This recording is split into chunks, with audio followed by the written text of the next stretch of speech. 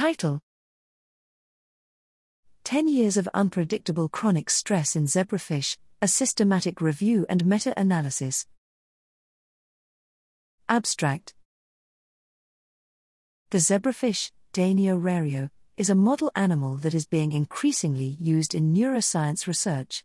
A decade ago, the first study on unpredictable chronic stress, UCS, in zebrafish was published, inspired by protocols established for rodents in the early 1980s. Since then, several studies have been published by different groups, in some cases with conflicting results.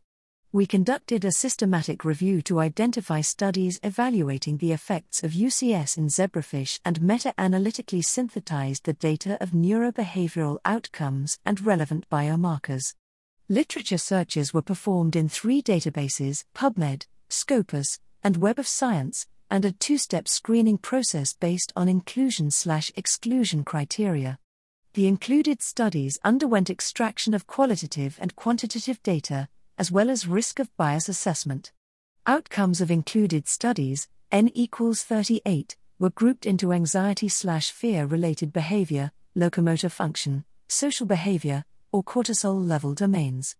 UCS increased anxiety/fear-related behavior and cortisol levels while decreased locomotor function, but a significant summary effect was not observed for social behavior.